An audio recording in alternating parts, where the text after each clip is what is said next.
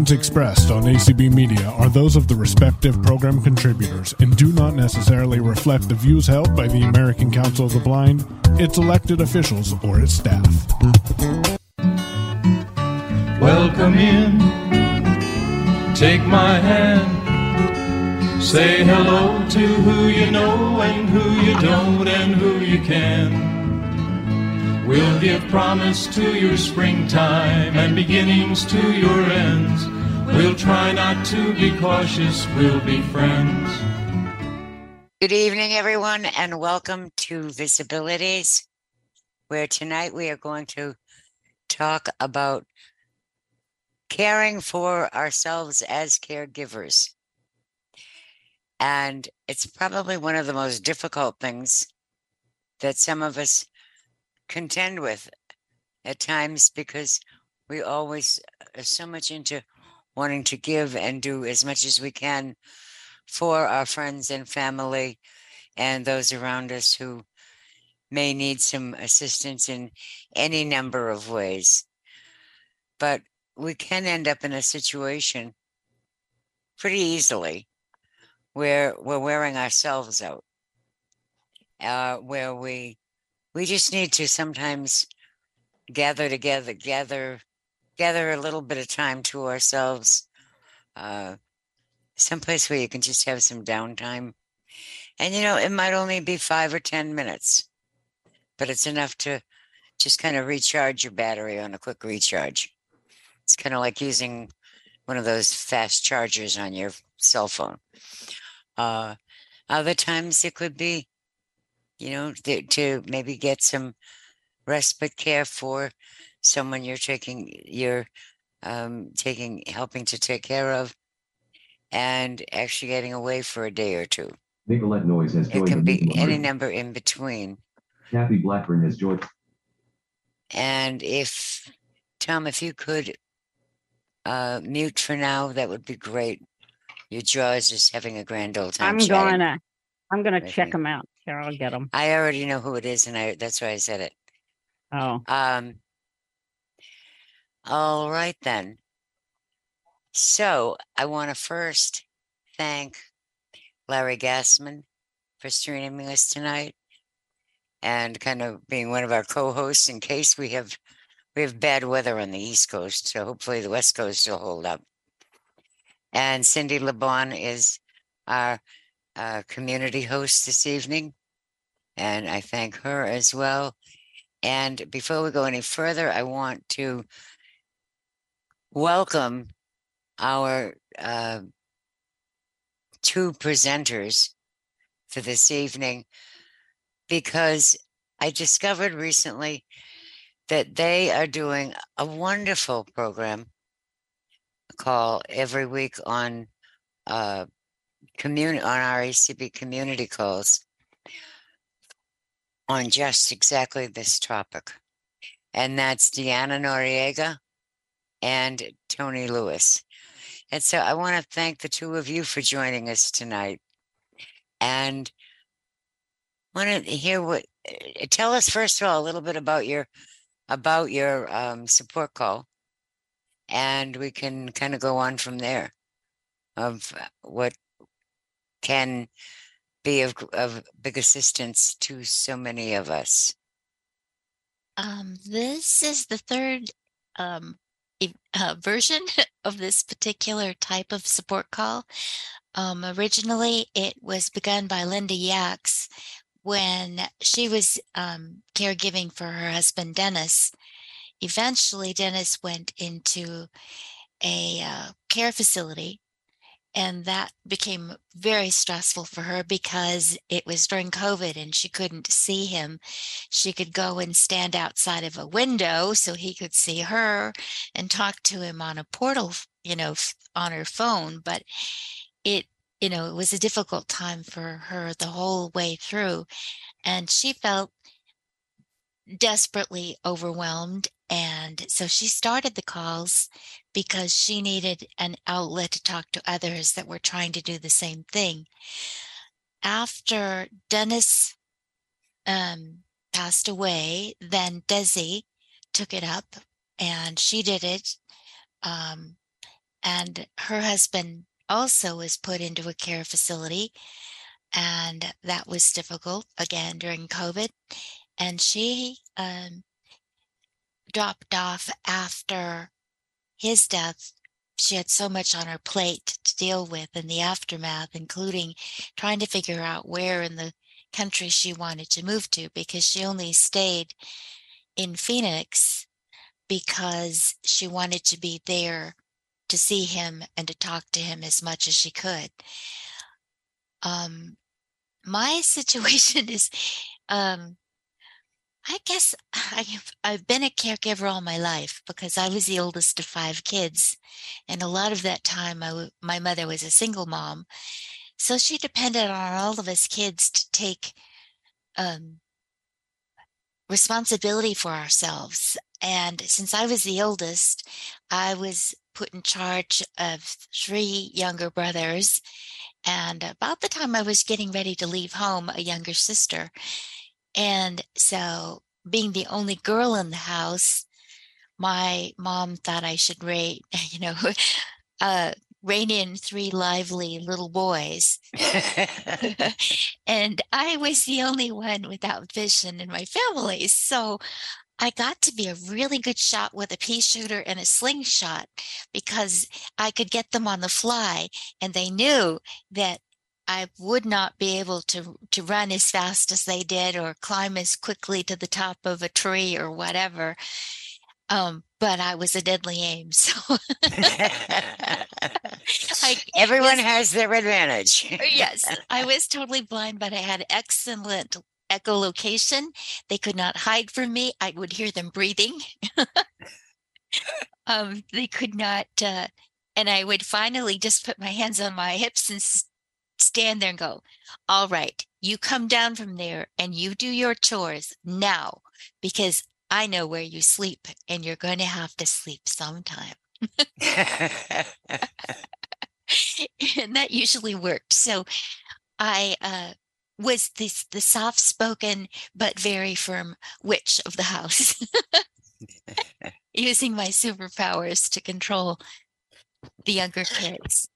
And in high school, I was mainstreamed, but a lot of the kids were coming in their freshman year from the Berkeley School for the Blind, and they were completely overwhelmed when they were stuck in a large public high school.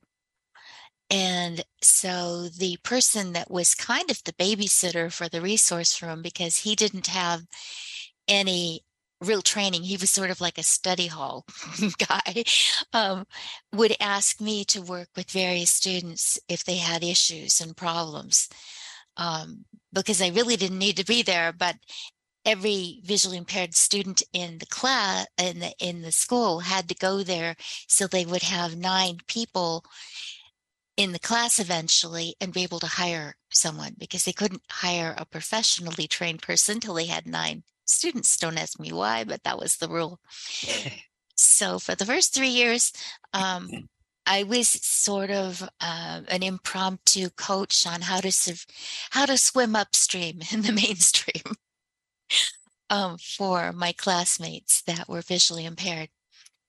And then in college, my first job was teaching independent living skills to recently blinded people in my county, because there wasn't anyone locally who could do it. So it was my rehab counselor that got me the job, and I got paid on the same forms as my readers did for the hours I spent teaching Jack how to mop a floor or use his rotisserie or make Jell-O, and, Becky, some basic housekeeping skills, because she was 15 and her mother had recently passed and her father was at work all the time. And so she was expected to take up some of the slack at home, but she didn't know how to do anything because her mother had always done everything for her. So I did things like that. And eventually, then I joined the Peace Corps and I helped build a blind school. And when I came home, I was a stay-at-home mom and I became a election league leader. So I was the one on the other end of the phone going, okay, take a deep breath. and listening to some very young, very frightened young woman with a baby thousands of miles away from her mom, her sisters, or anybody that could help, with a small baby that had colic, and I would talk her down and say, okay, you've changed her diaper. You've done what you could. You gave her some medicine for the gas. You need to get a handle on yourself, because you're going to break if you don't take care of you. And then I would tell her to put the baby in the crib, shut the bedroom door, shut her bedroom door, shut the bathroom door, and get into the shower and turn on as high as she could to drown as much of the baby's crying out, because they said your hormones are making your nerves react to that baby cry. And if there isn't anything you do, you've got to get a hold of yourself, or you'll do something dangerous to you, and what's even worse, to the baby. And I would just talk them down. Meanwhile, my own two little monkeys were running all around the house going, "Mommy, Mommy." And I'd say, "Shh, minute," and pat them on the head because I wanted them to know I heard them, but I wanted them to learn that they had to wait. And the way I did that was to always get back to them as soon as I had my hands free. And I would go, "What now? What did you want, babe?" And, or pick them up or hug them. And my little girls grew up knowing that it didn't matter. They were still the most important people in my life. And I remember feeling so happy when my 2-year-old would run up and put her arms up in the air and say, "Mommy, I having a bad day. I need a hug." Because I was teaching them by my example that you have to take care of what you're feeling, or you can't, in her case, be a good big sister to her baby sister. It's a very good point.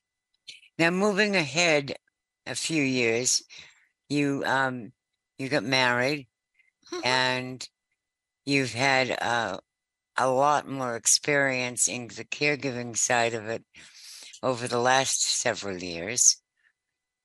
Yeah. And you want to touch on that? It's up to Well, you. when my kids were in elementary school, my husband's grandmother had Alzheimer's, and we recognized it when we first came back from the Peace Corps, because she would do things that made absolutely no sense. She was helping me walk across the property to the little house that his grandfather had bought when we were still in the Peace Corps, and begged us to come live next door to him on 15 acres because he was worried about his wife, and he felt too isolated to be in his 80s and having a wife that was failing, who was a good 15 years younger than he was. So we came, and so I was going to go over to the house, and I had the baby in a baby basket, which is what she slept in when we were in Samoa. And I said, "Would you take the other handle so I can get the door?" And she had, a bag of cleaning supplies in her other hand. So I went to open the door, and the phone rang, and she let go of her handle, and I had to move really fast to catch my baby from rolling out the side of the basket. Oh dear. So, I helped in the decision making on where we could put her when she became incontinent, and he was struggling to keep her clean, and she was getting upset and fighting him because she sometimes wouldn't recognize him. And so, I've had to help with those decisions. And then later, after she was gone, he started to lose it.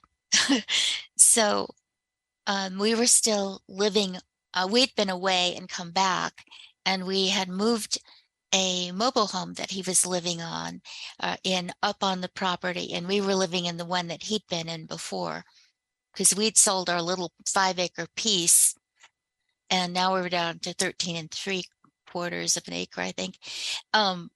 And So again, I was trying to help make decisions for someone who was beginning to lose the capacity to make decisions for himself that made sense. And then, about 8 years ago, my husband went in for a knee replacement because he was walking bone on bone. It didn't work. He went in for a second one. They decided they put in the wrong size, and that one didn't work because he's got a weird thing where his scar tissue grows very rapidly and it freezes the joint. Ah, yes. So he ended up with one leg permanently bent, and he managed for a while with a built-up shoe. But then he started having neurologic symptoms, which his doctor said manifested like Parkinson's, but didn't have any of the other neurologic signs, like no lesions when they did, MRIs and stuff, no lesions on his spine but they did discover he had a free-floating cancer while they were doing all these bad things. And he dodged a bullet because it was the type that if it had attached to one of his internal organs, one of those kinds that really moves fast. And by the time he felt pain, it would have been too late because it was an invasive type of cancer. So we got, that taken care of. But the neurologic symptoms started in his left foot. It would have tremors and spasms and be painful. Then he developed diabetes, and then he had developed COPD. And we were living in a 3-generational household in the country, two-story walkout. We were on the bottom floor that went out the back door and to the driveway and where the car was. And I had gotten a job working as an independent living specialist, and my daughter was working at the university as a vet tech. And so we were supporting the family, and he was the stay-at-home grandpa. But as he got more and more ill, it became evident to me that this situation was not working for him because he was suffering seasonal depression and a lot of pain, and that was spoiling his temperament, which made him impatient and hostile a lot of times to the children. And sounds like me on a regular basis. So I just finally retired in 2016, and took my retirement and looked for a house that was all on one level with doors wide enough to accommodate his walker and his wheelchair. He was using a folding manual wheelchair. So we moved here, and I was folding and unfolding that wheelchair. And it wasn't too long before he no longer could use his walker. And then he was not having the arm strength to push himself very far. He could tootle around in the house in it, because I took up all the carpeting when I bought the house and had laminate flooring put down. And I put up a 6-foot privacy fence around the backyard so that my guide dog could have free run, so that I could take care of him and not be on the other end of a leash, walking a dog. And he had a pet dog I'd gotten him when he was the stay-at-home grandparent. That was a 9-month-old German Shepherd puppy that was already 85 pounds. He was a rescue because... Love those German Shepherds. Yeah, he was a rescue. The people lived in an apartment and had given the puppy that they bought at a pet store to the father for Christmas because he always said he wanted a German Shepherd. But they weren't thinking that they lived in a small apartment with 2 children and a very tiny backyard. They were fortunate to have a backyard at all. But this 85-pound puppy was bored out of his tree and chewed up everything in sight. And when he chewed through the cable TV connector outside, and they lost their internet, he was posted, "Please come take this dog off our hands." And so I took him because I thought, well, German Shepherds, they're really smart. Let's see what we could do with him. Maybe he could be trained as a service dog. It didn't work out because he was much too big and strong for me to discipline, but he was really smart and he became my husband's companion. He passed away on the 4th of July at 13 and a half. So, yeah, here I am in a house in town. Because of what I could afford, I picked a house on a bus route that gave me access to paratransit. But there's nothing close to us. It's about a half mile to a Dollar General that went in last year. And it's about a mile from a small grocery store, which is an amazing place because whether I come in with Curtis or pushing his wheelchair and he pushes the cart in front of him, or whether I come in with just my guide dog, all I have to do is go to one of the cashiers and ask for assistance, and I get it.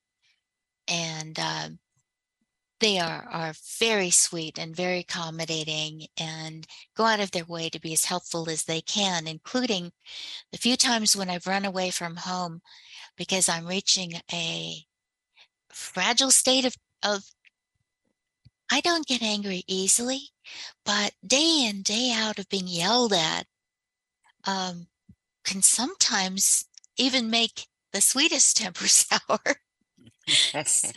So I've learned that was one of the reasons why when my guide dog passed away in April last year, I set everything up to be gone for the 16 days I would need to train with a replacement dog, because I thought to myself, girl, you're taking on more and more outside of the home as his strength wanes, and you need a good dog. And I realized that the September before my dog passed away because his focus just wasn't there. We weren't doing enough during COVID to keep him sharp. And and he decided he'd rather be a couch potato. So he'd only work if the weather was perfect. If it was raining, no thanks. Take your cane. If it was too hot, not now. I've got things to to chase in my dreams. Sorry, So I did apply, and then I found out that all of this heavy lifting of 30-pound bags of dog food for the big dog who ate 6 cups a day, plus my dog who ate 2.5 cups a day, and standing up on step ladders in the middle of the night to change the batteries in the smoke alarms that were going off. They never did it all at once. They took their turns. And of course, just all of this stuff, folding and unfolding the wheelchair for lots and lots of appointments. You must have done a heck of a job on your back. I did. And they said, I'm done. My back says, you can't do this anymore. And I started having neuropathy in my feet and muscle Charlie horses, and unable to sleep because my bladder would run all night because it thought I was giving birth. I'm not going there. We're just not going to touch that one. No, just extreme spasms throughout my neural system, including my bladder. And so I'd have to get up and try to concentrate and calm everything down until I could lie down again. And it was just insane. So I had to have back surgery in December. And then I had 6 weeks of not lifting anything over 10 pounds. And I thought, well, this is one way to get a vacation, but it's not the one I want. So, during that time, my friends and my family did step up. And my granddaughter even came in and did the laundry one weekend. And that's pretty good for an 18-year-old because they never think of anyone but themselves at that age. So we survived that 6 weeks, but I was beginning to feel like, what next? Because I can't afford to end up in a wheelchair too. So I've got to start taking better care of me. So we've made a deal, and I tell him, I can't do that today, or I need some time out. I need to go lie down. And I've also developed vertigo in the last 4 years. And when I'm tired or overtaxed, it gets worse. Most of the time, it's just a slight, I've had 2 glasses of wine on an empty stomach feeling. And no hangover, which is a good thing. So, It is. It is. I've had vertigo off and on for years, so I know exactly what you're referring to. yeah, it's not And bad. It just means I have to walk more carefully and not stand up on step ladders. exactly, especially with nothing around you to hold on to. Yeah. Yeah. All I right. have to Well, have a let's wall or something to touch sometimes. Well, thank you for all of this background. And so now, you and Tony are doing this call. Well, where Tony is also my coping mechanism because he came on the call and he gave such good advice and has such a lovely, calm voice and way of presenting. And he's such a great listener. that's exactly what caught my attention when I went on recently. Mhm. And it was one of those just- days when he was flying solo because I needed to Yes. go to the dentist. There you go. But I didn't So, want Anthony, to leave the let's community down. right. So let's kind of touch base with Anthony a bit at this point. Okay.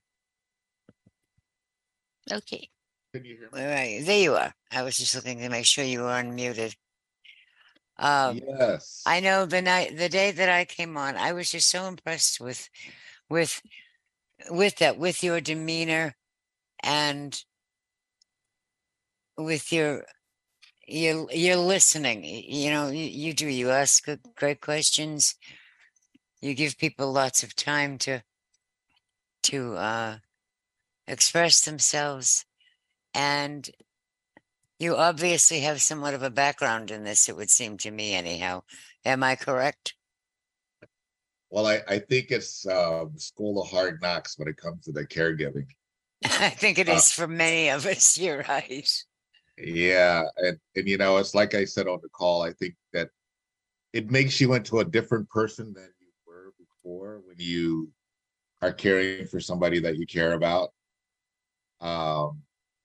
I ended up caring for my former wife, Susan, got cancer. And she had stage 4 lung cancer, never smoked a day in her life. And she just felt like she had a cold or maybe allergies or whatever. And then the doctor, they found that she had some stuff in her lungs, and she had to do chemo. So my story is I've had 2 people, because I want to hear from you guys. I'll just cut to it. I think that some of you guys may want to interject too. 2 people and a guide dog, all very important beings in my life that all had cancer that I've had to care for. Really? Yeah, my guide dog. Thank God he made it through his. But I'll get to that one though, as he sleeps here on my foot. Yeah, it was. Like I said, when you're experiencing taking care of somebody, no matter who you are, it really does change you. I can't say that I was the most caring person in the world. I think there was a lot of selfishness in who I was as a person. But I think what really changes you is that when you realize that person who's been with you through thick and thin, those times. Anthony, I hate to interrupt you, but you keep fading in and out on us. Oh, okay. Let me get a little closer. I have a new computer, so it's not. Can you hear me better? Yes. Yes. Okay. Yeah, when you have a person who really cares about you and who's been with you through thick and thin, and then all of a sudden you have the possibility that that person's not going to be there anymore, it's life changing. What happened with Susan eventually was one day I was out and I came home and she started screaming, "Get out of my house! Who are you?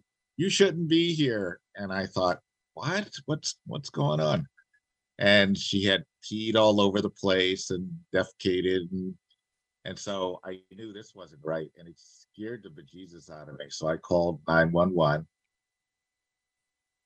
She got taken in an ambulance to Kaiser, and we had people coming to visit that same day that this all happened. So I was trying to call them and tell them not to come, but they already were on the plane. So it was a major chaotic day. So I had to stay there until the place got cleaned up and they got settled. And then I told them I had to go to the hospital to find out what was going on. So went to the hospital, and we knew we were really in trouble when they, what they ask you when you're with somebody who's in distress. They have a list of questions that they ask you. What's today's date? Where do you live? Who's the president? Yes. And then when they got to who's the president, she said, Nathan, our upstairs neighbor. Then I knew we were in trouble when Nathan was president. So they, talked to the, this was all happening in emergency. And of course, when you're in emergency in that situation, you're there for hours. So we were in emergency for about 12 hours.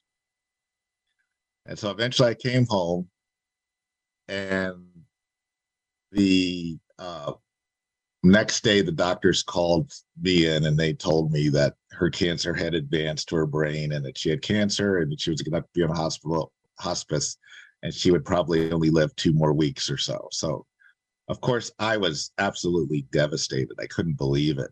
I thought, oh my goodness, this 2 weeks. And so they said, well, what we'll do is we'll put her in a care home, and we'll, and I said, well, can you put her someplace close to where I live? And so they did put her in a place close to the town where I was. And she was on hospice. And when they put you on palliative care, they basically give you very little food, and they give you a sponge in your mouth so you get a little bit of water and moisture and the like. And so what happened then was, amazingly enough, she did go into a coma. She didn't speak for 3 days. And then a bunch of us were just sitting around her bed in this care home, and we're just talking. And all of a sudden she says, I'm hungry. This was after 3 days. And I was like, what? And so my friend went and got her a smoothie. Now she's a nurse, and she said, I went to get her a sandwich, and my friend said, well, no, she couldn't do that, but she got her a smoothie, so she had that. And eventually she got better. It was pretty amazing. Yeah, it was amazing. And so she became more and more aware. She knew who I was. She figured out where she was. She didn't know how she got there, but she figured out she was in this nursing home. And she kept saying, I want to go home. I want to go home. I want to go home. And I said, I don't know. I said, you can't do, I don't know how that's going to work, because at that point she couldn't walk anymore. The cancer in her brain affected how she walked. She didn't have any balance whatsoever. She didn't have bladder control or anything. And I thought, well, how am I going to do this if she comes home? But she was so miserable in this place. I said, okay, we'll figure it out. So, I want people to know, and those of you who are caring for people, it's pretty costly when you make that decision that you're going to take care of somebody. It does cost a lot of money to bring other people in. So I did my best to learn how to, when you have a person who all of a sudden is super independent and you have to give them a bath, you have to help them toilet, you have to help them dress them. And what was helpful for me also was that she was on hospice.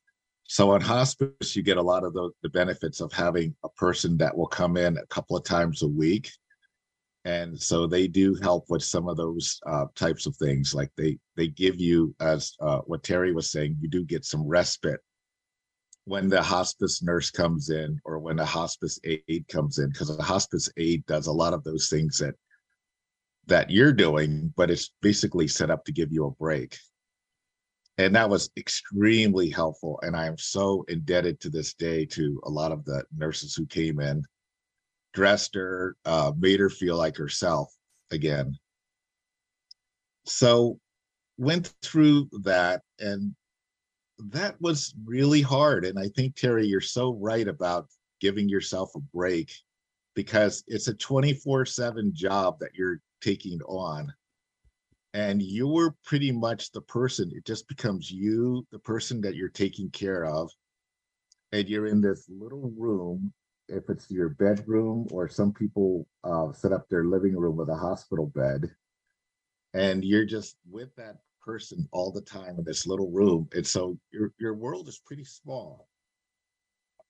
It's a very good point. And I think that's also one of the questions that I'd like to get into a bit and ask our audience as well is, have you in the past started feeling guilty about feeling that you need some time to yourself?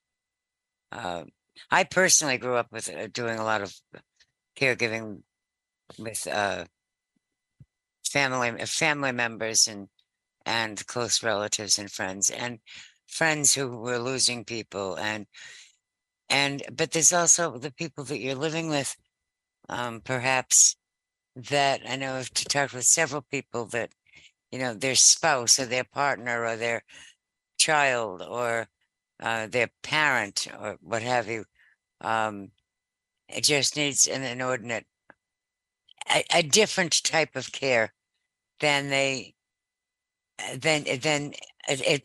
creating a different type of lifestyle than we had in the past. If one of them's always paid the bills and now you're taking some of that over, or just various and sundry household chores, that kind of thing.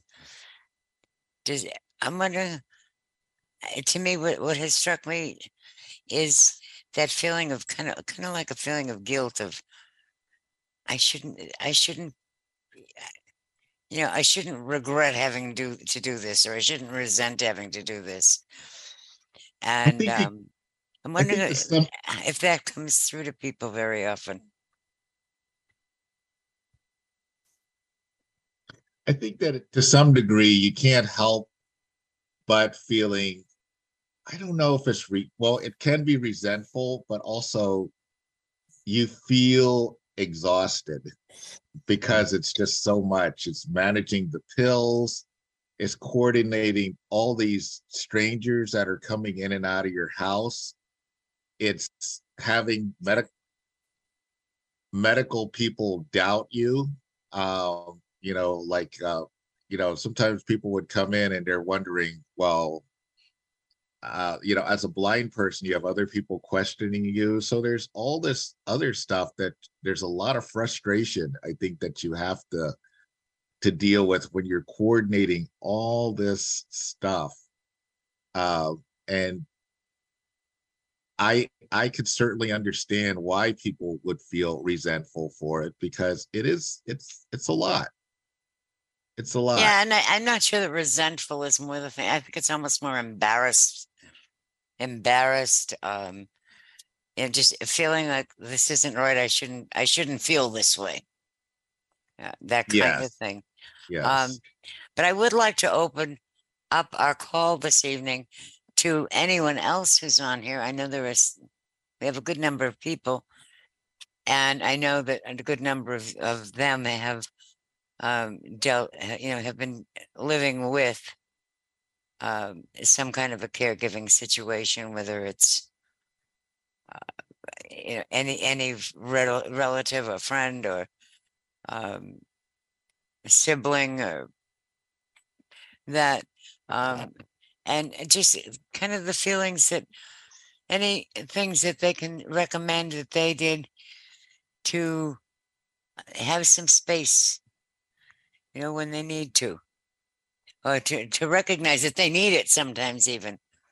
I know I've gotten to, I have an absolutely crazy, insane one that in my life, because I've got two people at the moment living with me that just require a lot of thinking ahead of exactly what to say to get them to be as cooperative as possible.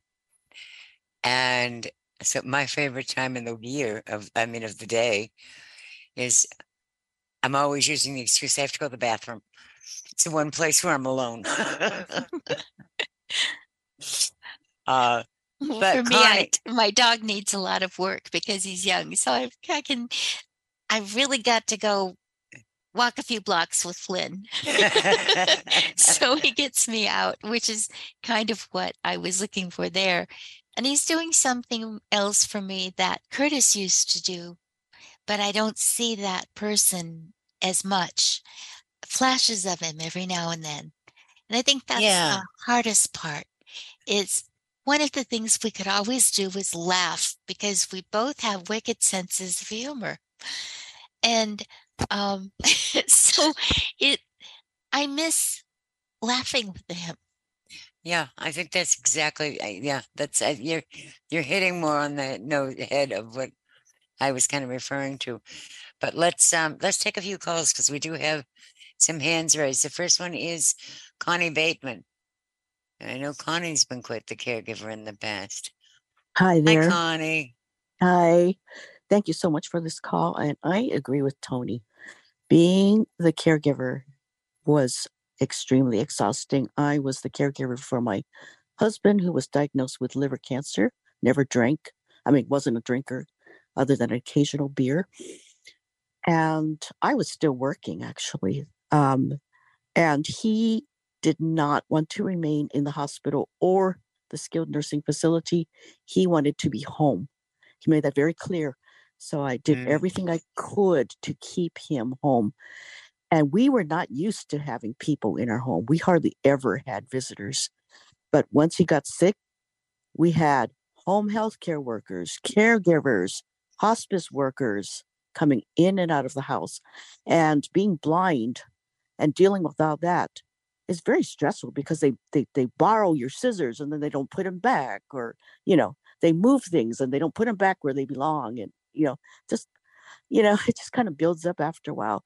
And the other thing is, since we don't drive, and if transportation is not part of your healthcare plan, then you have to arrange rides with paratransit, Uber, Lyft, because he stopped being able to drive. He became totally homebound. His cognitive skills went down and he became totally dependent on me. I had to take over the bills. I had to take over everything basically. And I remember one day trying to go to work and we had to give him this medicine to keep the toxins from going from his liver to his brain, because that's one of the things that was causing his cognitive issues. And Right. I was trying to get to work and I had to take paratransit by then. You know how that goes. I said, Ron, take this medicine. And he was still, hesitating. And time was going by. And I went, take this, drink this, drink this. I feel so guilty to this day. I was like, drink this, drink this, drink this. And he went, Connie, I'm going to drink. But it just took him longer to process everything, and just, I felt really guilty about that. But so, yeah, it's when you're blind and you're primary caregiver and you've got to deal with all these people coming over and you don't drive and the roles are reversed and, he wasn't driving anymore.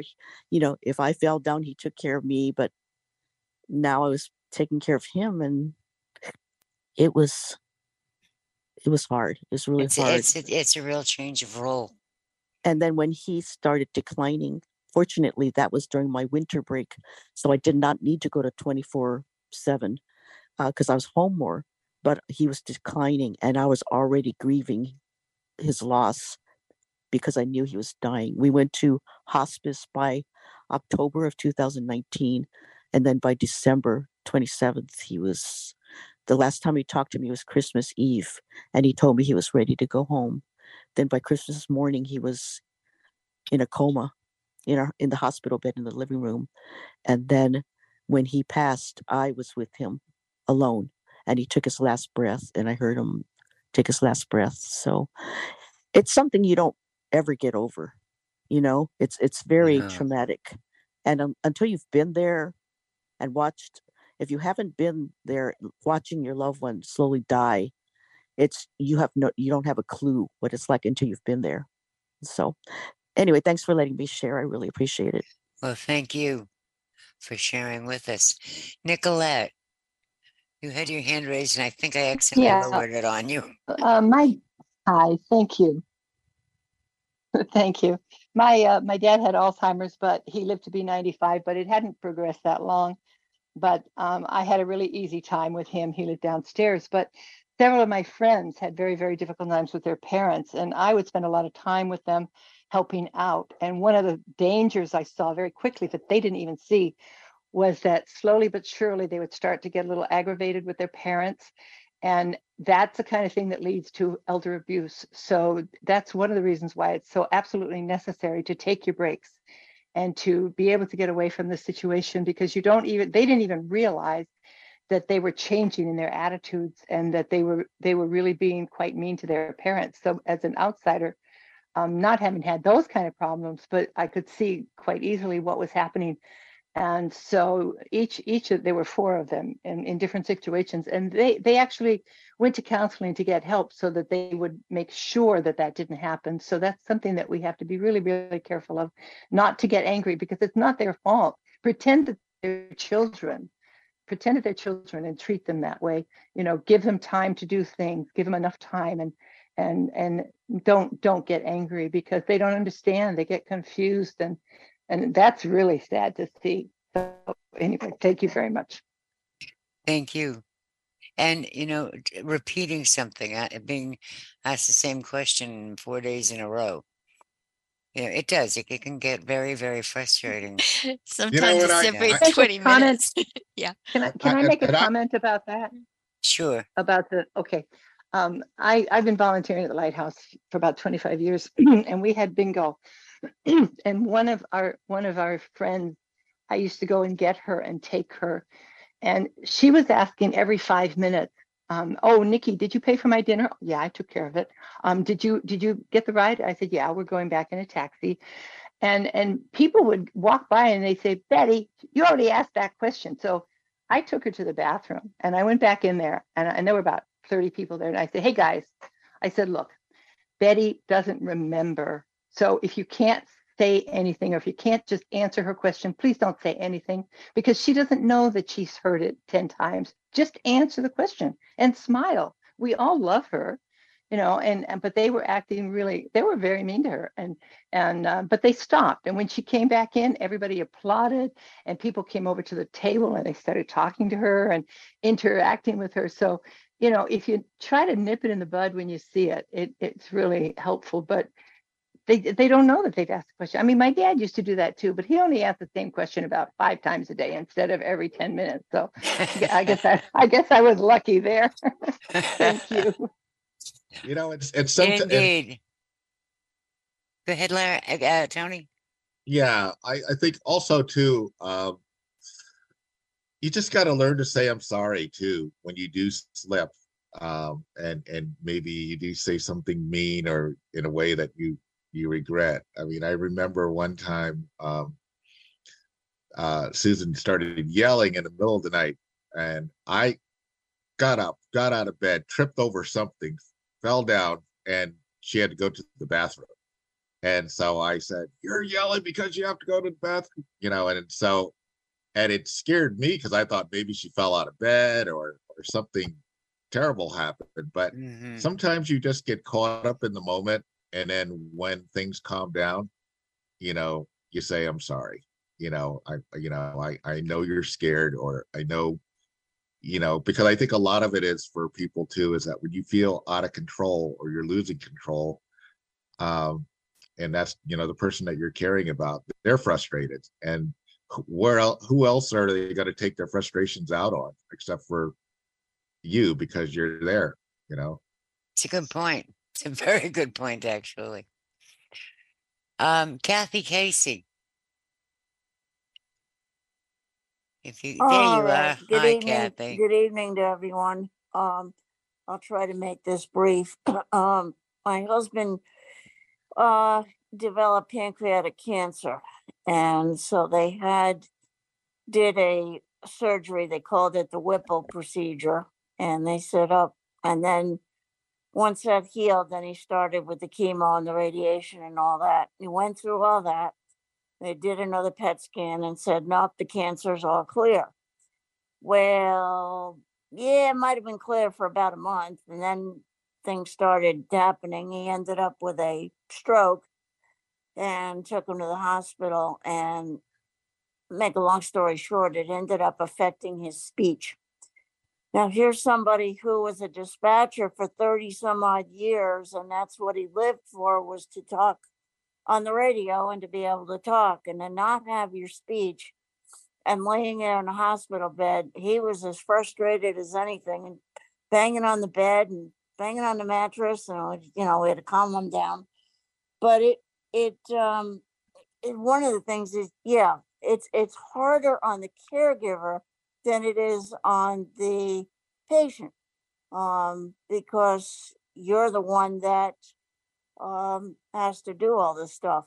But what I would recommend is, unfortunately, you've got to be your own advocate for them, because the social worker that was working in the hospital really was not doing um, a good enough job to find a nursing home or rehab center to put him in. And so I was doing all the phone calls and doing all the follow up. And I managed to get him into getting an opening into a place not too far away, because, again, like somebody else had said, it needed to be a place where I could get to. Right.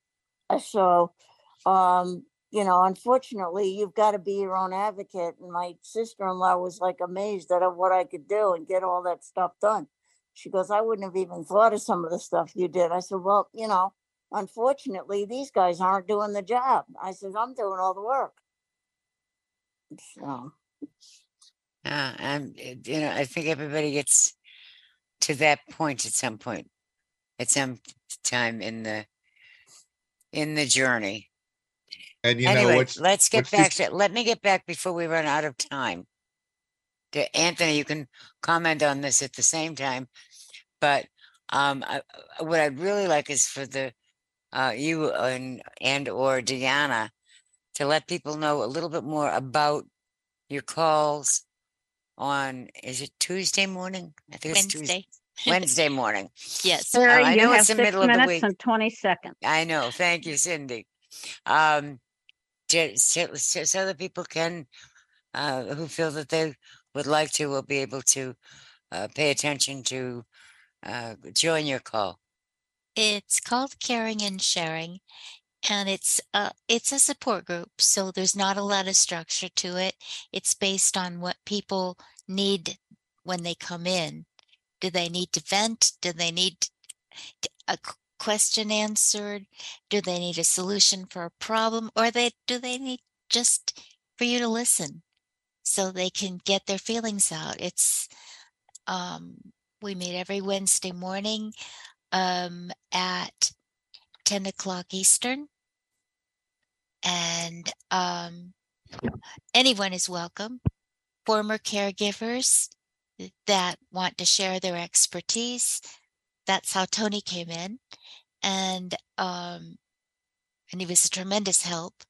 And that's why when I've had times when I didn't want to cancel the call because I needed to do something, but I really did need to have a break here at home, or I had medical things that had to be at a certain time, and that's, you take your appointment when you get it.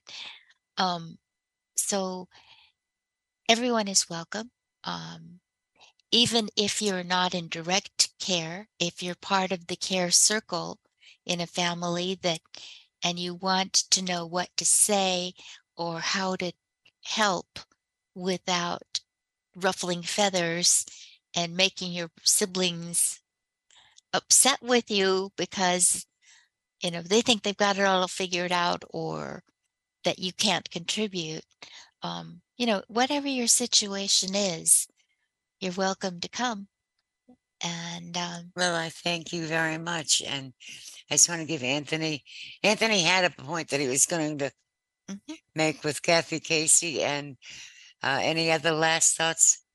Oh no, I just wanted to share what Deanna said. I mean, Deanna is really terrific, as you can tell. She's a very calm and centering person herself, and it is a very welcoming place. And I would say, for anyone who is taking care of someone or who needs support, because we're, as people, a lot of us are older, and people in our lives are older, and things change, or just in general, if you're going through something and you just need the time, it's a very informal room, and Deanna makes it a very welcoming place. And we've just had a person in the group who just lost her mother, and she checked in and felt very good about coming in and checking in with the group and sharing that. And I think that's what people need in those situations. So yeah, and I'm just so glad, Terry, that you came in, because you gave us the chance to come and visit your room. And this is a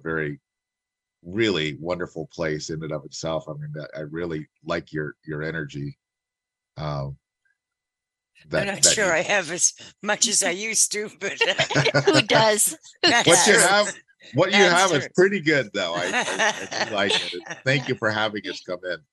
You still do you, and that's the important thing.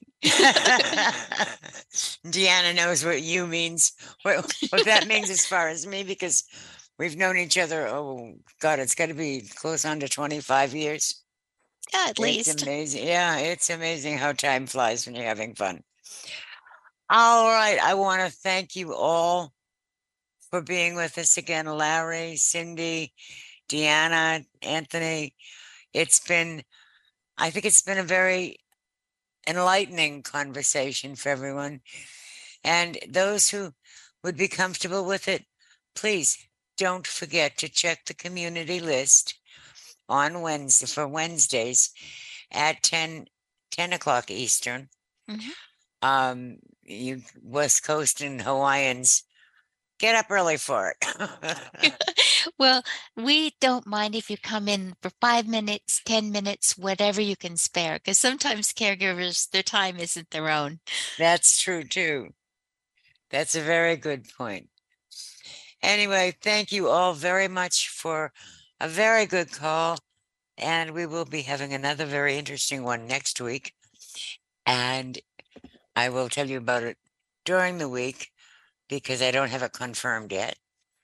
But other than that, I want to wish you all a great week, great serenity in whichever end of the caring cycle you're on, and wish you all good night.